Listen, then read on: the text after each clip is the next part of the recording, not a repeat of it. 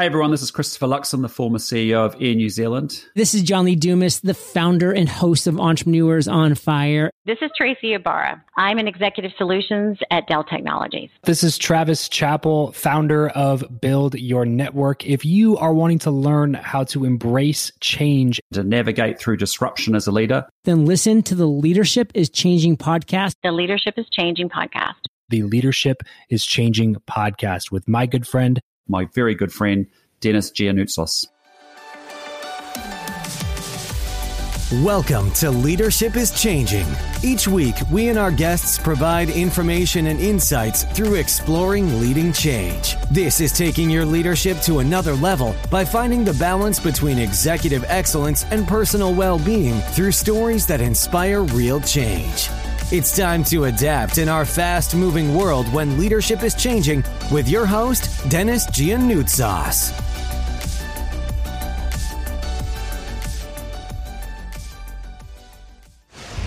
Hey, Paul, welcome to the show.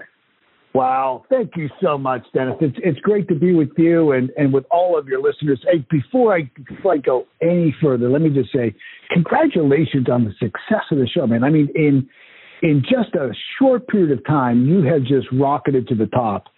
And, you know, as my friend, your friend, and mentor, John Maxwell says, everything rises and falls on leadership. And so congratulations to you and your entire team. Awesome. Thank you, Paul. And look, hey, I've got to say to you as well that over the years that you've helped me, be there for me, supported me and believed in me. And so it's just great. And, you know, at times I just think that a lot of the things that come out of me and what I share with people, it's the insights, the wisdom that you've shared with me, and so thanks for doing that. So, Paul, I've just shared with the listeners a little bit about your background. Is there anything else that you want to add to tell us more about your background? Yeah, I think it's interesting in that, you know, my story. If you look at the first half of my story, it's a loser's journey, right? It's a story of just struggle. You know, I because of my speech impediment at a very early age, I was labeled as learning disabled. I wasn't learning disabled until they programmed that into my mind. And then, you know, I did what most people do. I lived what I believed, right? And so I failed out of school. I landed a dead-end job. But there was always within me this small voice that would speak life to me, that would speak hope to me. And thank God I would listen to it. And at 22, I started my first commercial cleaning company and got my first business mentor and really went to work on me, understanding why I was doing the things I didn't want to do, getting the results that I didn't want to get. And I learned how to change those things. And I learned how to change my inner image and my core belief system. I've gone on to build 5 multi-million-dollar businesses. Those companies have done over $500 million in revenue. They've been able to travel all over the world. And so if I could share one thing is that, you know, if a high school dropout can change their life and lead major organizations, anyone really can. You just have to have the willingness to do the work necessary, right? Yep. Because it just doesn't come naturally to some, or it just doesn't get given to somebody. You have to work at it. And when you say work at it, you know, it's discipline, what you're talking about? Is it a work ethic? Well, what is it when you say they have to work at it? What do you mean by that? What I mean by that is that we can't afford the luxury of a negative thought to go unchallenged. And so, you know, at any given time in our life, we desire to be and do and have more. We make great declarations of change. We're going to lose weight. We're going to start a business. We're going to buy a new house, whatever it is. And yet there's some invisible boundary that we just can't break through. There's some force that internally speaks to us and says, who do you think you are? Like, how are you going to do that? What makes you think you're good enough? And so what I mean by working at it is standing up to that inner judge. Eric Hoffer, who wrote the book True Believers, he said that no matter what our achievements may be in life, we think well of ourselves only in rare moments. That we have within us an inner judge that keeps a book of all of our shortcomings, all of our transgressions, and all of our failures. And that we need other people to convince us that we're not as bad as we really think we are. And so for me, I think the voice we need to listen to is that internal guidance system of truth that I truly believe. I'm a person of faith. I think that God instills in all of us, that knows our truth, that knows our potential.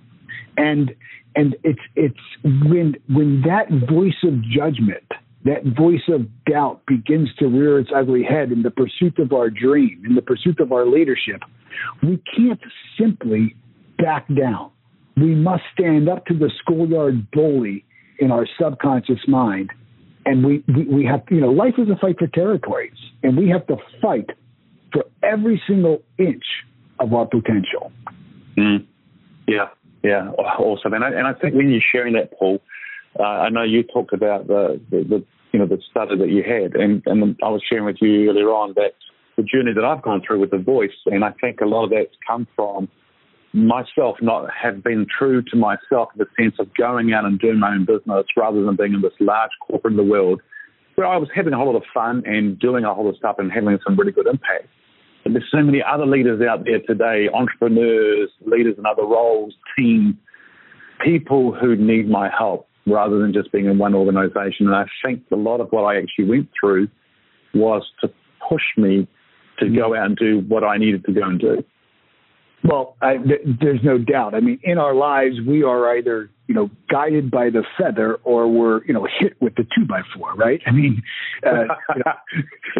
right? I mean, we at times have desire, something emerging from our soul, a mental model of perfection that we want to bring forward in our lives. And it comes to us as this gentle nudge that says, start the business, go and, pursue your dream.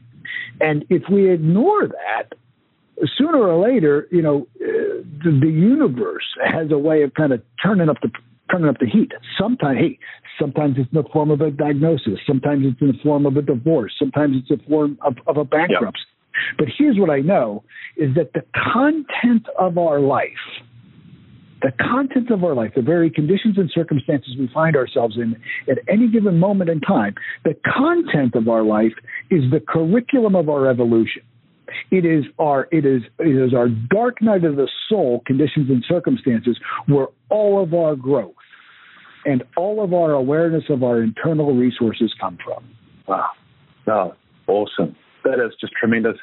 And Paul, I know that the show here the name of the show is called Leadership is Changing. And what you've just been sharing there and about what people think about and what's going on the inside of us and so forth. Leadership is changing. What does that mean to you when I say that statement, and how what you've been saying just now?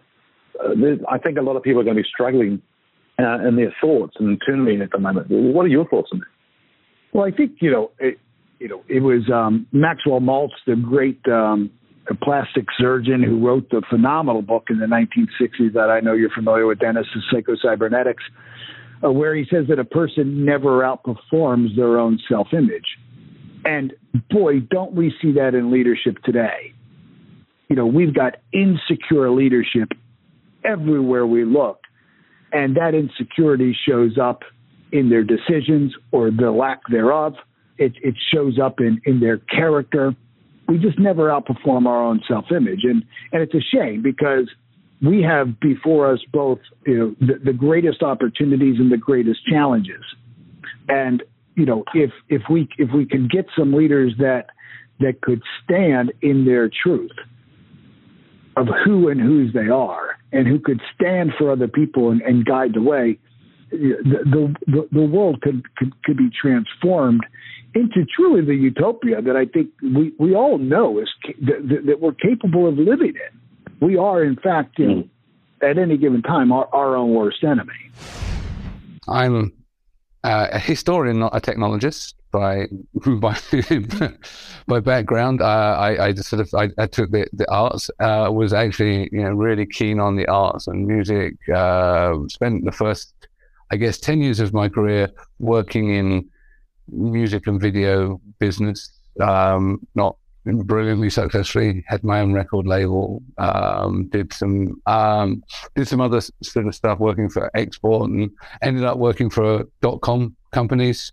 Had a great time. Traveled the world And then, of course, the initial .com boom went bust, and found myself looking for work. And I fell into working in technology that was supporting people with dyslexia. I was living in Cambridge at the time, and I went and had 3 weeks' work, which turned into 9 years. So I went for a short-term project and ended up working for this company for 9 years, and they specialized in producing technology to help people with dyslexia, specific learning difficulties, and other people with disabilities. And I developed a real passion for technology during this time, because when I grew up, I had, I used technology a little bit, but I was just on the cusp of that generation where you used it every day, and it was in the education system. So I went through my degree without computers, which would probably be your experience too. But my sister, who's only a few years younger than me, taught computers in school, used them in uni, all the rest of it. So for me, actually finding that I could use a computer was a downstream conversion. Dyslexia runs in the family. I'm dyslexic and ADHD. So I just sort of fell into my niche. It was, it's one of those jobs where you don't grow up thinking, you know what, I want to be an assistive technologist, because it didn't exist when I was growing up. But that's actually, I love doing what I do, because technology has this amazing power to include people. So about 10 years ago this week, because it's my 10th work anniversary in my current continuous employment, I went and joined Siemens IT Solutions, working on the BBC account, providing assistive tech to them. Siemens IT got bought by Atos, and I've been there, and we've been sort of developing what we do over that decade. And now I'm globally responsible for sort of all of the sort of disability inclusion piece, and particularly the technology wrapper around that. So both for our employees, but also, how we deal with stakeholders, reporting back to our board, doing all of the stuff for our customers as well. So, and then outside of that, can't get enough of it. So I started this Twitter chat with a colleague and a friend, Deborah Rue, who's out in the States.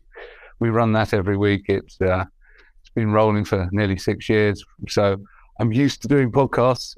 I've got about 200 videos out there, and a large community of people around the globe that are sort of committed to making the world better, either through their actions or through technology. Yeah, great. And so when you talked about before about the passion in that, and the technology has really helped you bring that out. Well, what has probably been one of the biggest things? There's probably been many, right? But what would be one of the things that was probably one of the biggest sort of achievements that you've seen somebody going from some situation to another one and done really, really well? And how's technology helped them do that? Well, we provide technology that gives people fundamental access to computing, and therefore fundamental access to jobs and participation in society. So we work with people who are blind and provide them with screen readers and text-to-speech technology. I use speech recognition systems. So my MBA I did using assistive tech, which was great. I dictate a lot of the stuff that my longer pieces of text. Of course, I can type, I can read. That's one of the myths about dyslexia. But it's easier, and you access a higher vocabulary if you're talking. Yeah, much easier to talk. So I dictated most of my stuff. So that's the technology for me that really made a big difference. That and Microsoft Outlook. Just because the other part of me is ADHD, and so ADHD and dyslexia equals abysmally poor time management, and so you just either have no focus or hyper focus, and that means that without technology there would have been no chance of me turning up to record this interview with you on time. Yeah, great. Yeah, so it's just amazing to see how technology has really, really helped you, but it also helps others as well as an enabler.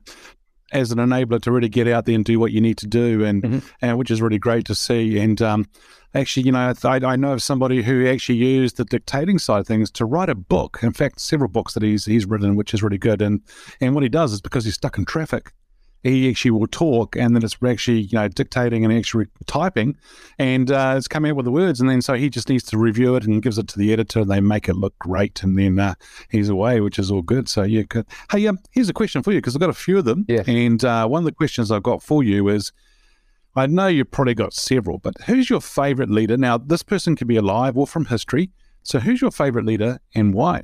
Okay, so I'm not going to go for history. I'm going to go for someone current, and her name is Caroline Casey. She's the founder of the Valuable 500, and that organization is one that Atos are members of. It was founded to put disability on the leadership agenda, and it's a CEO-led movement. So she's backed by Paul Polman, who is the former CEO and chairman of Unilever, and Caroline's absolutely nuts in the best possible way. I consider her a great friend, but she started the whole thing by riding a horse across Colombia to arrive on stage at One Young World, which is like the junior Davos, to launch this thing. And to give it a bit of context, Caroline's visually impaired, but hasn't actually sort of let that stop her. In fact, it powers her forwards. So she's brought together hundreds of CEOs to really make a difference, because actually what we're seeing right now is that governments aren't the ones making the difference. You know, maybe in New Zealand where you are, you've got responsible politicians, but around the world, we don't have them. There's a lack of responsibility and leadership in politics, whereas I think that there is certainly the opportunity for leadership in business, and that's really one of the things that keeps me working for large organizations, is that we can leverage our procurement power to make a difference, because internationally you can do stuff as large organizations. And so Caroline's understood that, and understood the multiplier effect of that, and has, through the force of her personality, brought hundreds of global CEOs together and engaged World Economic Forum, Nippon Foundation, to create this vehicle for change. Amazing. So she's the person that I have the most admiration for. Thank you for listening to this episode of Leadership is Changing with your host, Dennis Giannoutsas. Each week, we and our guests provide information and insights through exploring leading change, inspiring executives and leaders to adapt and lead a bigger game in a fast-moving world.